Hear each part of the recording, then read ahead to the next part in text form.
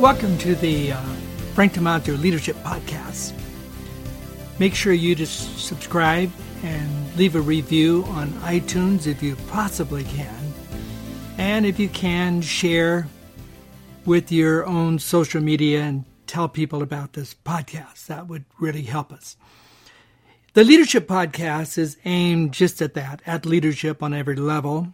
Whether you're a beginning leader, functioning leader, want to be leader, already pastoring or wanting to pastor or missions work or in the marketplace and you're wanting to lead better in your area of responsibility. I think anything in the area of leadership that you're facing, the podcast will have some help in input to you. At the beginning of each one of the podcasts, I will answer a couple of questions. The questions I had today, one was, what happens when you work with a person who has a hard time taking feedback, correction, criticism, or input?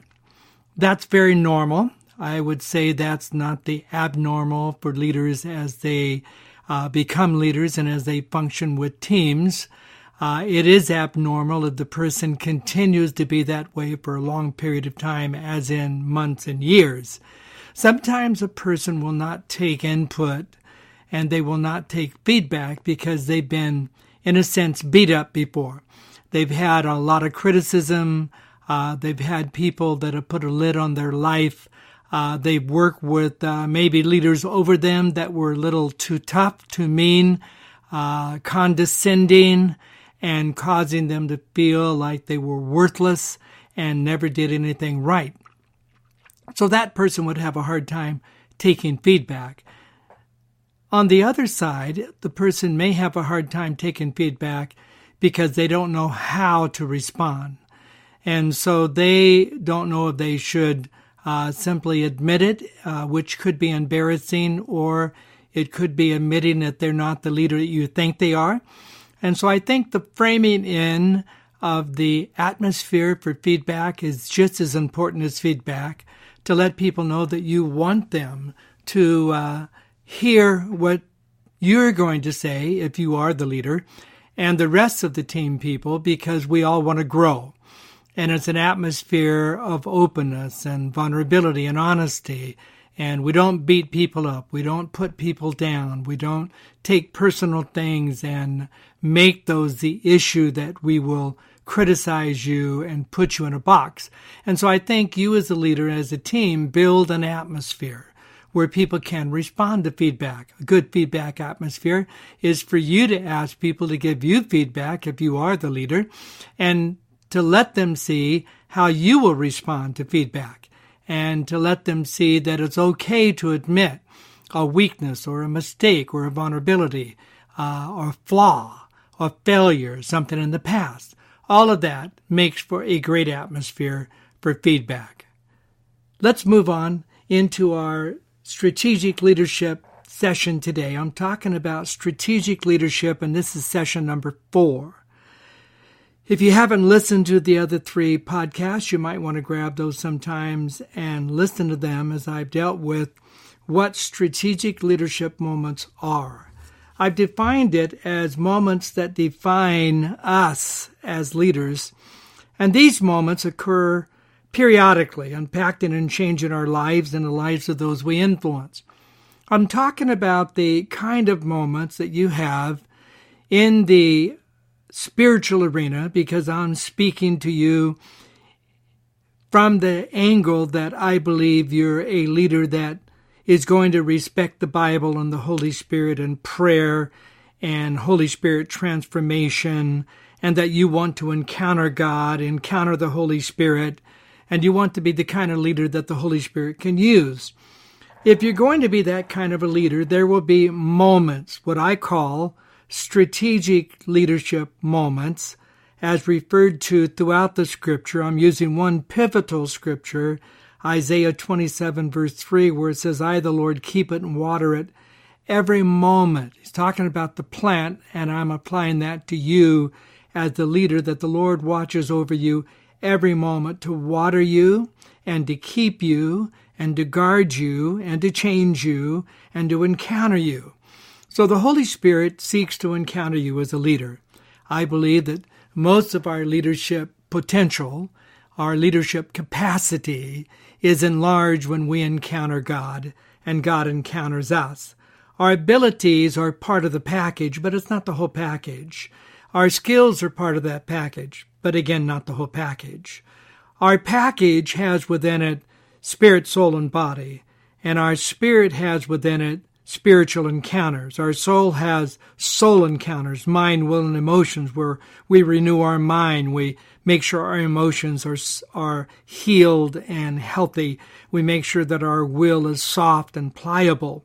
And so spirit, soul, and body, as you progress in God, you're a person that wants to have opportune times where God will encounter you, and in those times you'll be defined as the leader that God wants to make you. The kind of leaders that God encounters are the leaders that will respond to him. We talked a little bit about Elijah and a little bit about Abraham. We talked a little bit about their specific encounters and what happened with those encounters.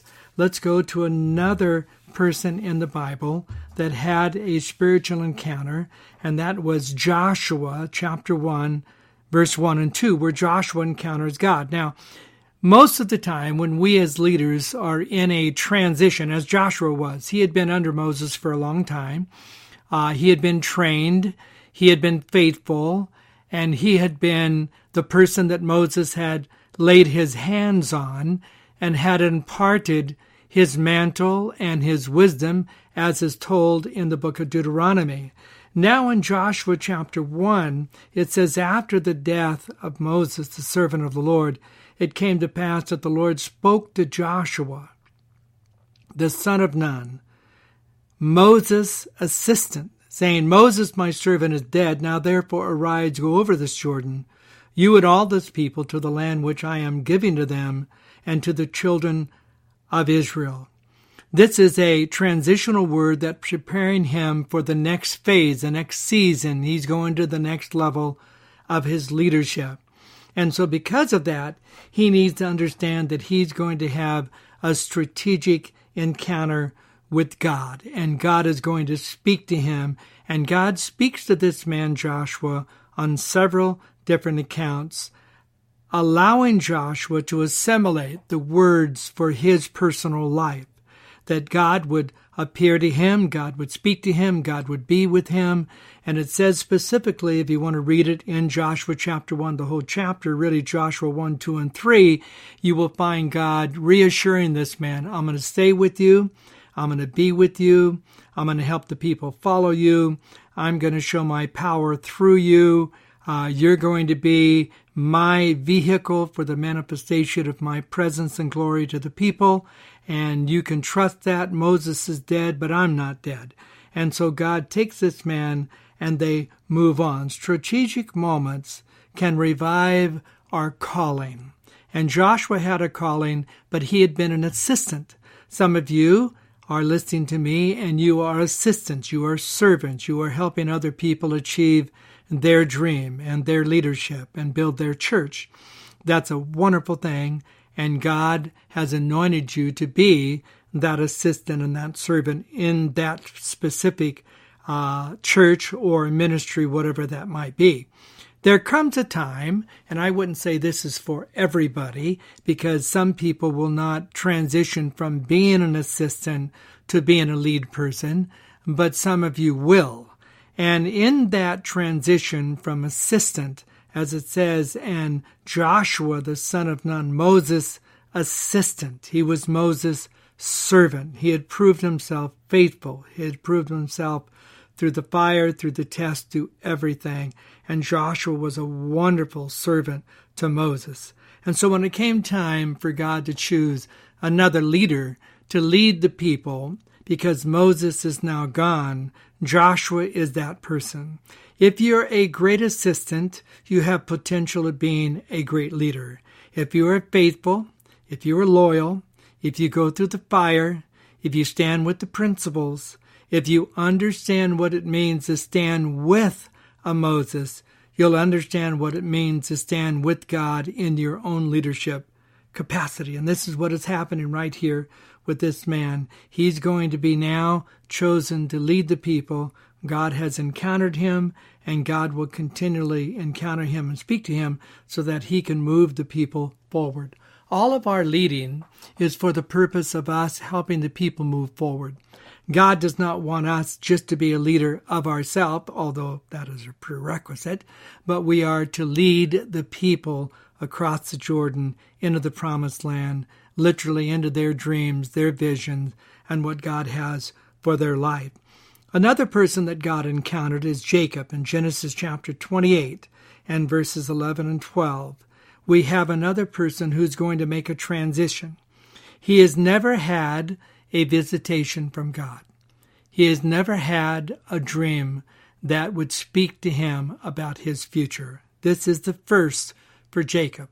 And again, for some of you, it might be your first, that you have never really experienced a divine encounter that opens heaven, so to speak, to your life, and the Holy Spirit speaks to you so deeply that he begins to transform you into that person that he has called you to be.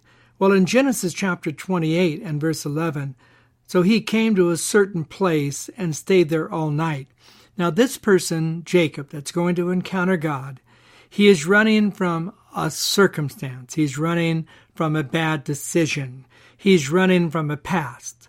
He had done wrong with Esau. He had done wrong with the birthright. He had stolen something that wasn't his. He manipulated something that God would have given him anyway, but he took it before its time. He tried to take something that was not his, and it wasn't the right time for him to receive it. Because of that, he's on the run.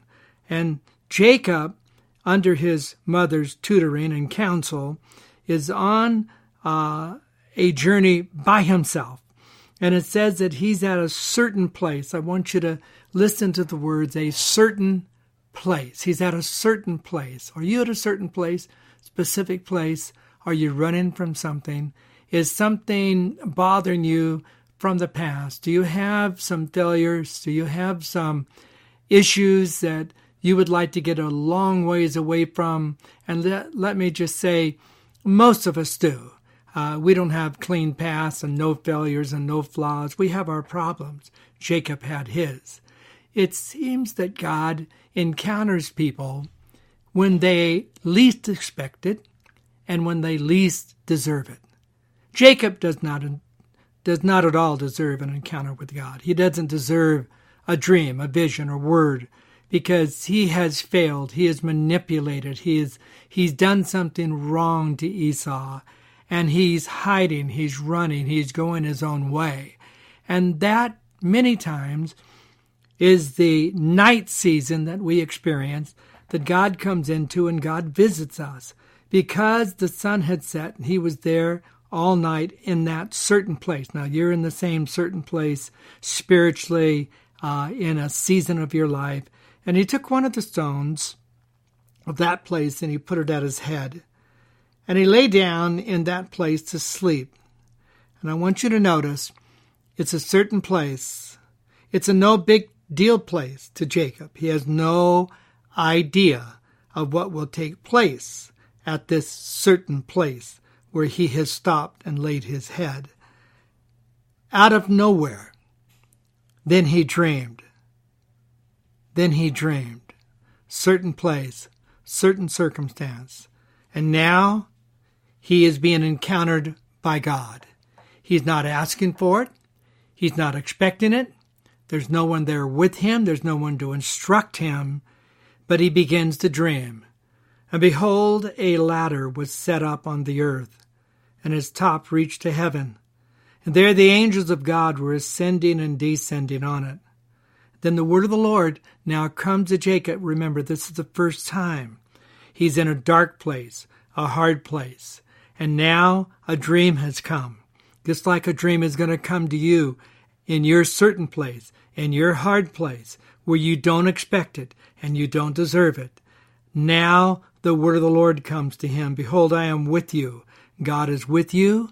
God has promised to be with you. He's not done with you. He's on your side. He has a fresh start for you. He has a fresh dream for you. Exactly the words that you need to hear. Behold, I am with you, and I will keep you wherever you go and will bring you back to this land. I will not leave you until I have done what I have spoken to you. What powerful words are given to Jacob in this hard time where God says, I will not give up on you, Jacob. I will never leave you. I'll never forsake you.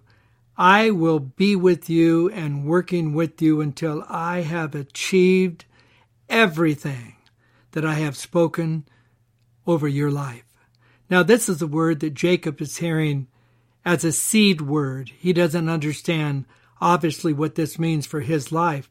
But this will be the word that will guide him for the rest of his life and will bring back faith in the dark times and the hard times, and when he thinks the word will not be fulfilled and things will not happen the way that he thought they would happen. This is the word that comes to all of us. Until I have done what I have spoken to you, I will not quit. I will not leave you, and I will never, ever say to you, you're not the person that I'm going to work with. Now, this is the word for every one of us. It's a word for every person listening today. You're at a certain place. You have a certain dream. You're at a place of a God encounter, a strategic moment. It's going to change your life. It's going to be something that you will remember all the days of your life. And again, if you've never had this kind of an encounter, you certainly should be desiring and asking God even right now, Lord, I want to experience a strategic moment, a divine encounter where you can bring me a dream and a ladder that connects heaven and earth, and a word can come to me that nothing will be left that you will not fulfill. You'll keep working with me. And then Jacob awoke from his sleep, and he said, surely the Lord is in this place, and I did not know it. So significant that many times God is working in us, and we do not know it. We're at the right place at the right time, but we don't know it. We're in the valley in the darkness, and we can't see anything, and we don't know that God is at work. God does some of his best work in the darkness. He does some of his best work in our confusion.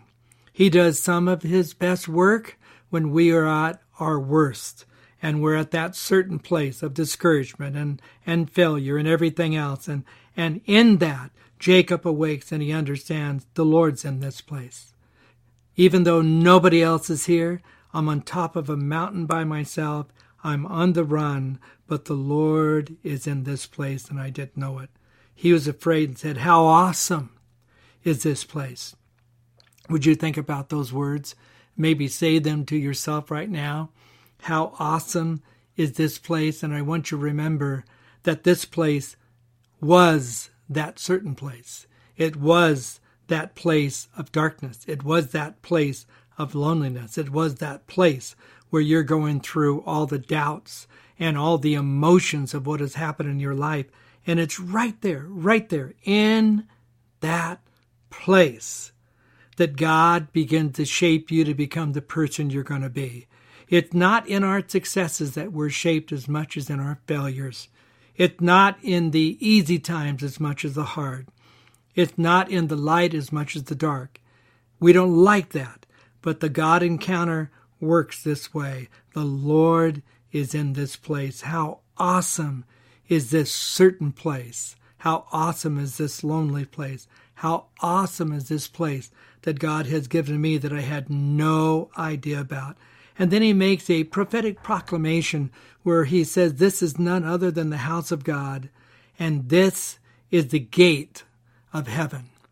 I'm praying that every one of you would discover your gate of heaven, which is simply when heaven opens to you and the ladder is set, which is your ladder of destiny, and God begins to give you that dream and that hope and reveal to you things that are way beyond you. And God begins to say to you, I'll not quit. I'll never quit. I'm going to achieve everything in your life that I said I would ever do. And there's more words even coming to you about what God's going to do. Strategic moments happen in the midst of circumstances when our words or actions are not understood by other people, but they begin to define us. When the leader begins to understand that certain place has become a sovereign place, has become a strategic place, has become a God place, has become a destiny place.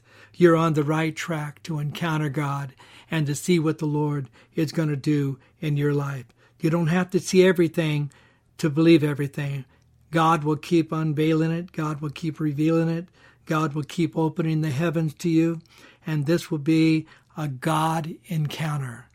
I want to pray for you before we go today. And I'm going to pray that you will take your certain place, make it a sovereign place, make it a destiny place, and that God will visit you wherever you are. Right now, I pray in the mighty name of the Lord Jesus Christ, Lord, that you will visit these people. Lord, that you will visit this person that's listening. Lord, you will visit him or her. Lord, you will visit them with a spirit of faith and hope, and the heavens will open over their heart, and they will begin to feel that their certain place has become a sovereign place, and they can begin to expect that ladder to connect the dot between heaven and earth, and that you're going to do mighty, mighty things in their life. Lord, bless them today in the mighty, mighty name of Jesus. Thank you for listening. And if you can share on your social media or with your friends about this podcast, that would be really great. If you could leave a rating and a review on iTunes about the podcast, it simply helps it get out to more people. Until I talk to you in session number 4, God bless you and have a great day.